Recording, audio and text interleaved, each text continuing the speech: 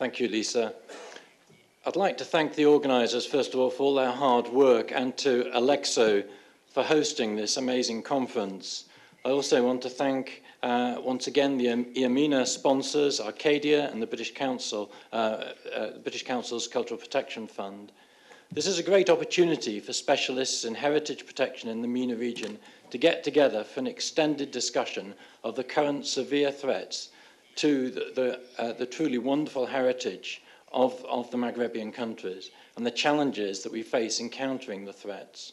I'm going to present work on behalf of many colleagues in the EAMENA project, as well as our Maghrebian collaborators, some who are named on the slide. So I'm just a spokesperson for this much larger team. I'll try to speak slowly and in clear language to illustrate some further aspects of the EAMENA work, which has already in part been exposed in presentations yesterday. With the aid of case studies, this presentation will consider differing threats, the potential of site identification work using remote sensing tools, and how site management processes can be extended to monitoring and intervention. Finally, I'll say a few words about the need for all of us who care for the heritage of North Africa to engage with a wider public through educational programs and didactic exhibitions and dissemination of information.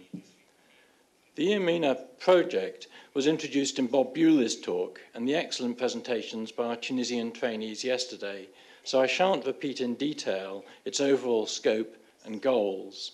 Currently, the EAMENA database holds nearly 200,000 records made up of heritage resources, that is, archaeological sites and features, and information resources such as bibliography, aerial photographs, satellite images, etc. The data that we collect are entered into a database that we've customized using the ARCHES platform, as has been explained yesterday. This is open source heritage recording software developed by the Getty Conservation Institute and World Monuments Fund. ARCHES was launched in 2013 to provide an easy-to-use geospatial inventory for heritage authorities across the world. Its main attractions, and the reasons that we adopted it, are its use of CIDOC CRM, international standard, for its underlying structure. The fact that it is open source and has a growing user base and development community, and the fact that its framework has the flexibility to allow for customizations by the end user to suit their specific needs are further strengths of the ARCHES software, we believe. Broadly speaking, the data recorded includes site location, function, chronology, form, interpretation, and detailed condition and threat assessments. Now, I know you won't be able to see the detail on the screen here, but there will be a chance, as you've already heard in the coffee break, to look at the database in detail downstairs. The basic information about each site and its condition is available online to the public, but access to the full site records and the ability to edit records is restricted to registered users to protect the sensitive information. You can, I think, at least see from the slide here something of the nature of a standard record of even a relatively small site. An early priority for us was to make the database bilingual, and as you can see on this slide, the database and its vocabularies are currently available in both Arabic and English, and we hope to add other languages like Farsi and Kurdish to facilitate and encourage use of the platform within other Middle Eastern and North African countries, but also ultimately potentially extending beyond that as well.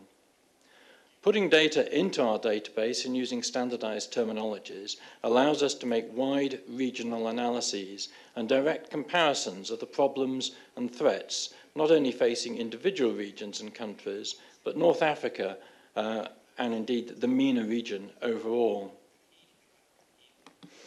As we shall see, perhaps the most serious threat that we face is modernity itself, made worse where the pace of progress is accelerated because it happens in an unplanned or poorly regulated manner.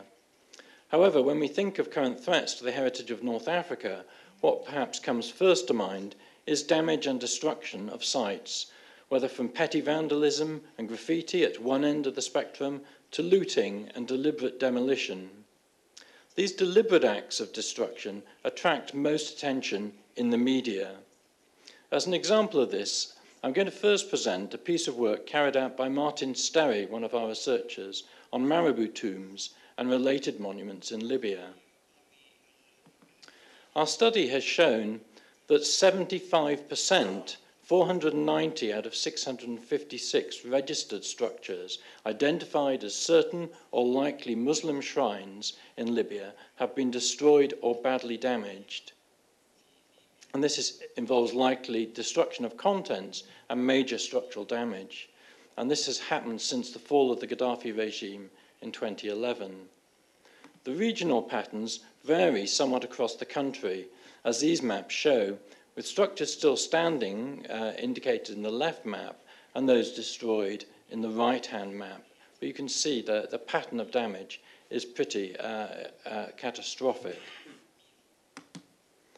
The majority of these are the monumental tombs and attached zawiyah and libraries of Sufi saints, also known as marabouts. And here's an example from Gadames, Now You See It, Now You Don't.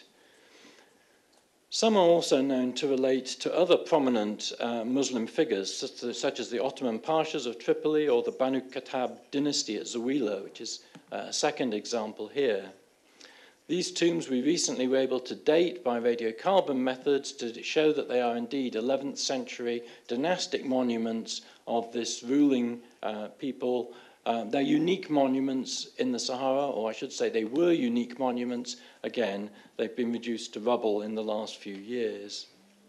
Overall, this represents a terrible and irreplaceable loss of Libya's Islamic heritage. These structures may individually be relatively small. We're not talking about World Heritage Sites here, but the cumulative loss of so many of the typical archaeological monuments of a Maghrebian country, and the same has also happened to some extent in Tripoli, in Tunisia, I know, is really something to give us pause for thought. Puts me in mind of James Dietz's famous book, In Small Things Forgotten. But so much of the cultural heritage of the Maghreb is actually invested in small things. We've also been undertaking regional case studies to try and get a wider view of the state of heritage in different areas. I shall now present a few examples of this work to illustrate the nature and severity of the threats to North African heritage. In a paper recently published in the journal Libyan Studies, 3 members of our team, Julia Nikolaos, Louise Rain, and Nicole Sheldrick, assessed more than 700 sites in 4 areas of western Libya. Over a third of these sites were determined to be in poor condition or worse, the largest proportion of which were identified around the Al Jufra and Merzouk oases in the southern part of the region. This map shows the Al Jufra area, with most of the recorded archaeology we identified around the key oases of Sukna, Hun, and Wadan. And most of these sites that are on the map were newly discovered through our work, but we can see from our analysis that already a significant proportion of these sites that we've identified on satellite imagery have actually been damaged or destroyed over recent years.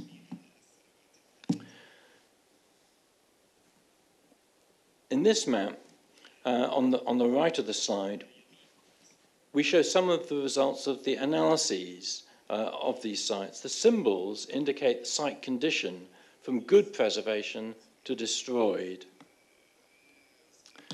In this second slide, we present the information in relation to the type of damage visible at different sites. Here, the 3 main issues are urban development, agricultural activity, and looting. Issues like bulldozing and construction can be seen close to many sites that are located near modern settlements, as in this important discovery in the Wadan oasis.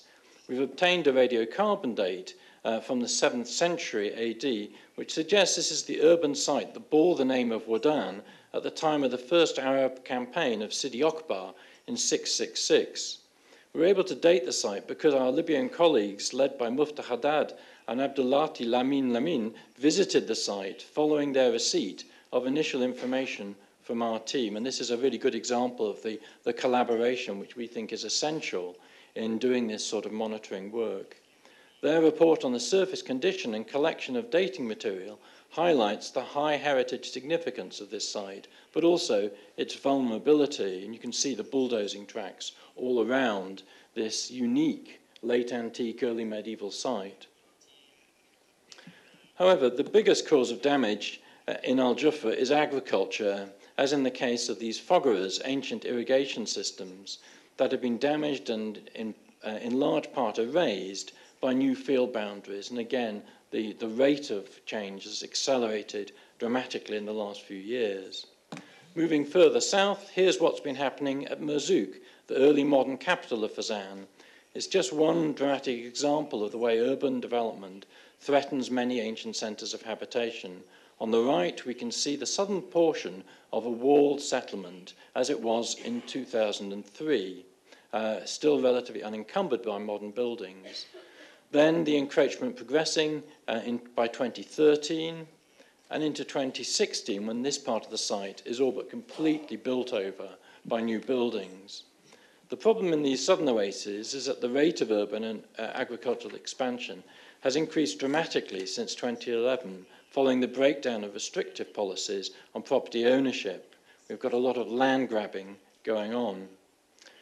Moreover, we've observed similar problems in many other parts of Libya, but it's not the same everywhere. And I think that's one of the important lessons, is that comparative case studies allow us to highlight what areas are in most urgent need of attention relatively quickly, and what the different problems are within each region of the country. And we're trying to share this information with our colleagues in the Antiquities Service. Comparing older imagery with modern imagery is, as we've seen, a good method of tracking the rate of change as much as of detecting changes and damage in itself. 1967 KH7 imagery here shows an area of the Demeter Sanctuary and part of the southern necropolis of Cyrene to south of the walled city, which is, of course, the area nominally protected as part of the World Heritage Site. Layouts of new streets and houses can be seen in the GeoEye image on the right from 2016. And this has continued to increase rapidly and has not been halted by the authorities, despite its proximity to the World Heritage Site. And the lack of an effective buffer zone around the World Heritage Site, I think, is very evident here. We can also use our image analysis in another way to predict damage in relation to the expansion of modern urban settlements. And this should allow archaeologists to prioritise their work and provides information to planners and policymakers. For instance, in this slide, again at Cyrene, you can see how the modern town of Shahat has expanded over time between 1986 and 2017. By running classification analyses in Landsat and Sentinel-2 imagery, we can see the intensification of urban sprawl in a very sensitive archaeological area. It's self-evident that this sort of urban growth is going to have an impact on the neighbouring World Heritage Site, especially as infilling occurs between the patches of modern development. It's not just the spread, it's the fact that it then infills. We're also actively trying to use our work to bring to attention areas and landscapes that have traditionally received less research. And I'll give you an example here from Egypt, where, of course, the Nile Valley and the Delta are the best known in terms of archaeological research generally, and on this serious issue of looting and encroachment facing those areas. But in an effort to not duplicate work that's already going on and to highlight some other at-risk areas, we decided to have a look at the Eastern Desert. And the situation is indeed very different there, but also very serious as well. In one single case study, and this is the small red rectangle on the larger image, more than 400 certain and possible sites were identified from the satellite image analysis. And one of the things that our database makes possible is a rapid breakdown of recorded sites by their condition state. As we can see here, in this particular region, the situation is not very good. Of these, 43% were already destroyed by 2016, as shown in red, and a further 14% were in very bad or poor condition, and these are the symbols in orange and yellow on the image. And this appears to be typical, as typical situation across much of this region. We can also analyse the site by the types of damage that are occurring here, as we did for the Al Jufra region. As mentioned, while in the Nile Valley and the Delta regions, looting and encroachment pose the greatest threats, the main activities that have affected the archaeological sites in the Eastern Desert are modern mining and quarrying, primarily using bulldozers. And just to illustrate this, I'm going to use a couple of slides that Bob Bewley also showed us yesterday, but this is exactly from this case study area. Here we have an ancient settlement and mining site identified by Nicole Sheldrick and other members of our team. And the area in green represents the settlement structures, and in yellow, the areas where we saw evidence of ancient mining features. But if we follow this case study through from 2010 to 2016, this site is pretty effectively destroyed in a very short space of time by this bulldozer-driven modern mining activity. Well, this shows how satellite imagery of different dates can provide us with information about the changing condition of sites. One of the problems is we're quite often coming along too late. We find the sites in the historic imagery, and in the most recent imagery, the sites have already gone. And I think that shows the real urgency of doing the sort of work that the EAMENA project is trying to do. In the next section of my talk, I'm going to deal with some joint work involving our Moroccan colleague, Youssef Bokbot, who unfortunately, due to an injury, can't be here for the conference.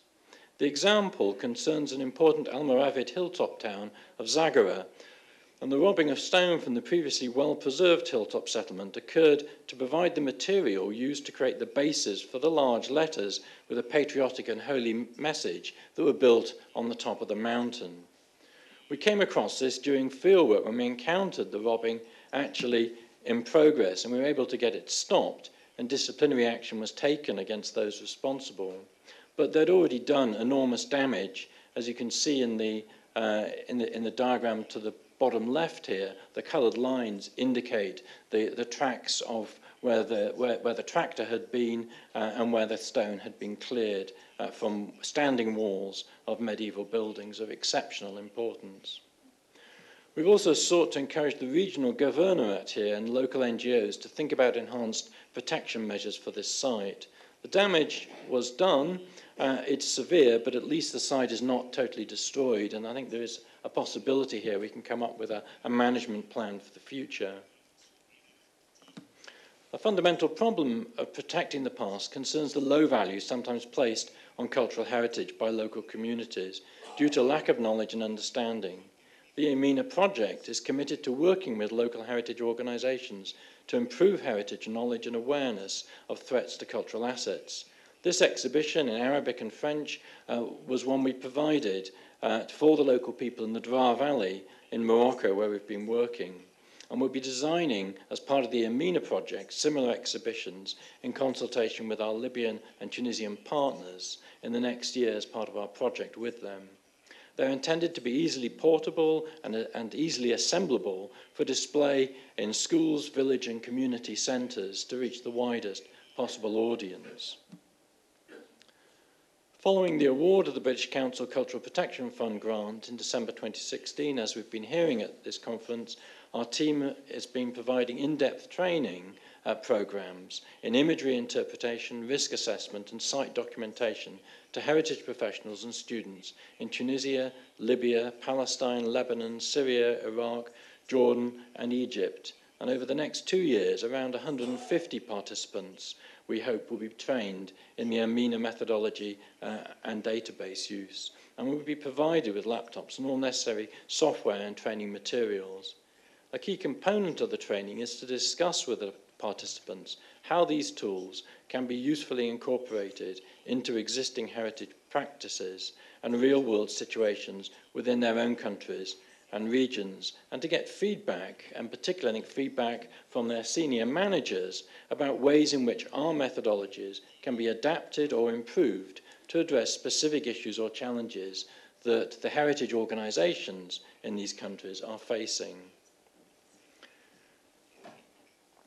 Our trainees also learn about the use of open source programs for remote sensing and GIS and how to make distribution maps in QGIS of the data they've recorded in the database. And we saw some great examples of just how well those skills can be learned and quickly deployed. As you've been hearing at this conference, our first training program has just finished here in Tunis. And during this event, Tunisian and Libyan heritage professionals trained in the use of the EAMENA database and our various methodologies, including the use of GPS in the field and the creation of those maps in QGIS. We've heard about the outcomes of the Tunisian training presented, I think you'll all agree, in really superb fashion yesterday, and the results of the first Libyan training will be presented this afternoon at 4:30 in the session to Training Projects in Heritage Documentation, Challenges and First Results Libya.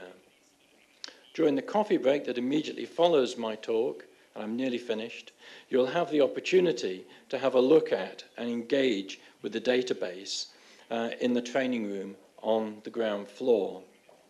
There'll be laptops available for you, and my colleagues, who are much more clued up about all the technical detail, will be able to answer detailed questions about that. Thank you very much.